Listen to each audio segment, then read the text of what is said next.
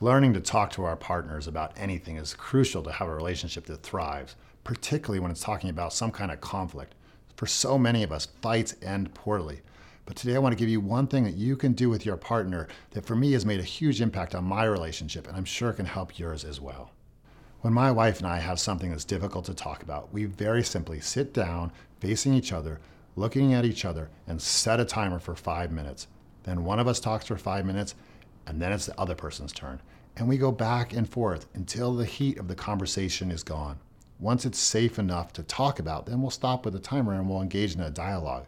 But that real space of one person talking and then the other without interruption really allows you to express your feelings and be heard. A couple things are important to do during this. And one is, if you're listening, look your partner in the eye. Make sure they're aware that you're there and hold all your reactions inside. Don't show them if something's going on for you. Just be present for them and sit there and look them in the eye. I actually do this with my wife once a week. We have a scheduled time where we take about half an hour just to catch up on our relationship and share anything, so that way things don't build up. It's been amazingly helpful for us to stay connected and to keep the baggage from building in our relationship.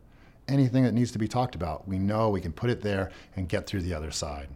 Sometimes the level of hurt that we feel in relation to our partners is so strong that this container isn't enough. And then we do need a couples therapist, and there's nothing wrong with getting help. We all need help sometimes because we weren't taught how to have good relationships.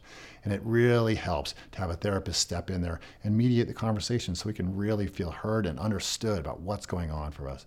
Whatever hesitations you may have about seeing a therapist, get over them and go give it a shot. Of course, there's mediocre therapists, but if you can find a good therapist that can join you, it can really help work out most any relationship issue. Thank you for joining me for another episode. I'd love to hear your thoughts about how you resolve conflicts in your relationship. Please join the conversation below, and I'll see you next time for another episode. Take care.